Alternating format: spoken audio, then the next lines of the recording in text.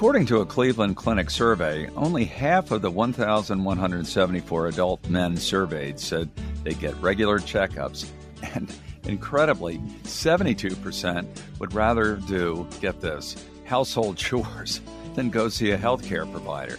Well, since it's been proven that health checkups are vital for longevity, one might ask, why are men so hesitant to visit the doctor? Welcome back to ClearPath, your roadmap to health and wealth. I'm your host, Al Waller, and with me is Mihaela Vince, public health expert of nonprofit Transamerica Institute, to talk about health screenings for men. And to that end, we're going to dive into depression, high blood pressure, and prostate screenings.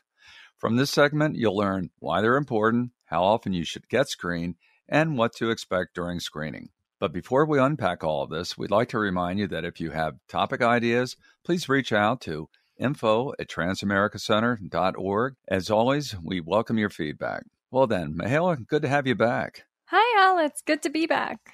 Now, Mihaela, as many observed, the COVID-19 pandemic has resulted in many elective procedures being put on hold. And this, in turn, is what led to a substantial decline in preventative screenings. So perhaps you could lead off by talking about why health screenings are important in the first place. Health screenings are vital to maintaining good health, especially as you get older. Think about preventative checkups like taking in your car for routine maintenance to make sure everything is running smoothly. Annual physical checkups really have the same concept. Exams look at overall health, they provide health maintenance, and they might even identify underlying medical issues before they become complicated to treat. Health screenings especially can detect problems early when chances are high for successful treatment. Lots of deaths could actually be prevented if people got regular health screenings, as recommended by their doctors. I think most would agree that preventive medicine and those types of measures associated are really the way to go. But what do health screenings really do in terms of helping our health? Routine screenings, they allow physicians to compare test results over time, increasing the chances that a potential problem can be prevented through interventions like medication or lifestyle changes. One of the most important things a man can do for his health, or really anyone can do for their health for that matter, is to be proactive. If issues come up, an early visit to the doctor could stop a small issue from turning into a big one. If we don't change our car's oil or rotate its tires, our car can end up having some costly and potentially unsalvageable problems. And really the same goes for our bodies. True to that. Well, and I can personally attest to that because some years ago I had been prescribed medication for rising blood pressure. And after faithfully taking it at the onset, I just kind of let it slide by the side and didn't bother refilling it. I was working out. I thought, well, I'm in great condition. What do I need this for? So I went on my merry way until I was scheduled for a full physical as a condition of employment with a client I had accepted an offer to join as a FTE or full-time employee. Long story short, the numbers on my blood pressure reading went through the roof. I mean, the look on that doctor's face. And I mean, they tried to do it a couple times. And I mean, we won't go to the numbers, but it was crazy. And it could have jeopardized my opportunity with this company. So let me tell you, lesson learned there. Be smart and follow your doctor's orders and take your medicine. Now, how often, though, should men be seeing their doctors? The recommendation is annually. An annual physical exam is a wonderful way to develop a relationship with your doctor so that they can really get to know you as a person, as well as help you stay on top of your health. So this means seeing your doctor even when you feel healthy. Keep in mind that there are different screenings to be on the lookout for. Preaching to the converted. Yeah, and let's talk about that then in terms of what specific screenings are recommended. Good question. And there are different screenings recommended for different age groups as well as for those with different risk factors. So it's just important to check in with your doctor to determine which ones are appropriate for you. As you said at the intro, in today's episode, I'll be talking about depression, high blood pressure, and prostate cancer screening. So let's start with depression. And why should men screen for this condition? Depression screening is very important because this condition is among the leading cause of disability in people, according to the World Health Organization. And depression is a major risk factor for suicide for older men, with suicide rates increasing with age, according to an NCHS data brief. According to Mayo Clinic, men are less likely than women to recognize, talk about, and seek treatment for depression, so it's especially crucial that they get screened. And for those who are wondering, can you take us through some of the more common symptoms of depression? Yeah, according to the National Institute of Mental Health, depression is really characterized by persistent feelings of hopelessness or pessimism, as well as feelings of guilt, worthlessness, or helplessness. You might find yourself having a hard time concentrating or feeling fatigued and drained of energy. Depression is also characterized by a loss of interest or pleasure in hobbies and activities that you once found enjoyable. Here again, drawing on personal experience, I had actually a few friends who had difficulty transitioning from high school, into college, and in some cases you'd never guess it. I mean, they were all really pretty well accomplished, good grades, good looking, good athletes, and so forth, but they just seemed to hit that wall, which found out later, occurs with a lot right around in that early 20s age range. Fortunately for them, they had supportive parents and some very understanding friends who proactively guided them to the family physician, and some cases with counselors, which basically enabled them to get comfortable, turn things around, and stay the course. But it can really be very frightening and debilitating. Perhaps you can talk to us of how depression is screened for. Generally, your doctor will complete a questionnaire. They collect information on the history of your symptoms, like what they are, when they started, how long they've lasted. They'll also look for things like changes in habits, like your sleep, your appetite, your behavior, according to WebMD. They may also ask for a family history on the condition, too. That makes sense. So then, how often should men be screened for depression?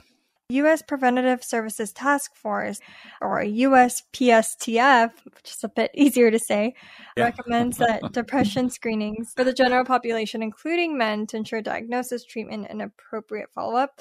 But they just have not come out with a recommendation on how often this should be completed. So just talk to your doctor if you have any concerns. Well, that makes appropriate sense, too. Now, you also mentioned high blood pressure screenings. What should men know about this type of screening? The USPSTF recommends that those who are 18 begin screening for high blood pressure. And according to the Mayo Clinic, high blood pressure, which you already know, can lead to serious health conditions like heart disease and stroke. So knowing your blood pressure and treating it if it's high can really help lower the risk for these types of more serious conditions. Yeah. So this is especially important because high blood pressure usually does not have any symptoms and cannot be detected without being measured. Perhaps you could share with our audience what a screening for high blood pressure involves. So a blood pressure test measures the pressure in the arteries as the heart pumps through an inflatable cuff around the upper arm. The best place to have this done is at the doctor's office. The devices at grocery stores or drugstores just might not be accurate and should always be confirmed in a clinical setting before beginning treatment, according to an article published in JAMA. Besides the hygienic factors, I've always wondered about those devices and their accuracy. So how often should one be screened for high blood pressure? The USPSTF recommends annual screenings for adults aged 40 or older and for those who are at an increased risk for high blood pressure. But those who are aged 18 to 39 years old with normal blood pressure who don't have any other risk factors should be rescreened about every 3 to 5 years. Let's now turn our attention to the prostate and why should men be getting screened for prostate cancer? Prostate cancer is the most common cancer affecting males in the United States, right before skin cancer, according to the American Cancer Society. Prostate cancer is highly treatable in the early stages, so that's why men should get screened for it. All kidding aside, I'm not sure I actually knew it ranked that high, but it is reassuring to know that this, in fact, is highly treatable in the early stages. Perhaps you can give us some background on prostate screenings. For men, having regular prostate-specific antigen screenings, also known as a PSA screening for prostate cancer, will give healthcare providers an idea if there's a health issue. It's important to have a baseline to determine if there are any big changes which can warrant further testing, and talk to your doctor to determine if screening is actually even right for you. What's involved in the screening process? The screening process includes a blood draw, which looks at the blood level of the PSA. This is often combined with a physical exam of the prostate gland. During the physical exam, they look for bumps and lumps, according to the National Cancer Institute.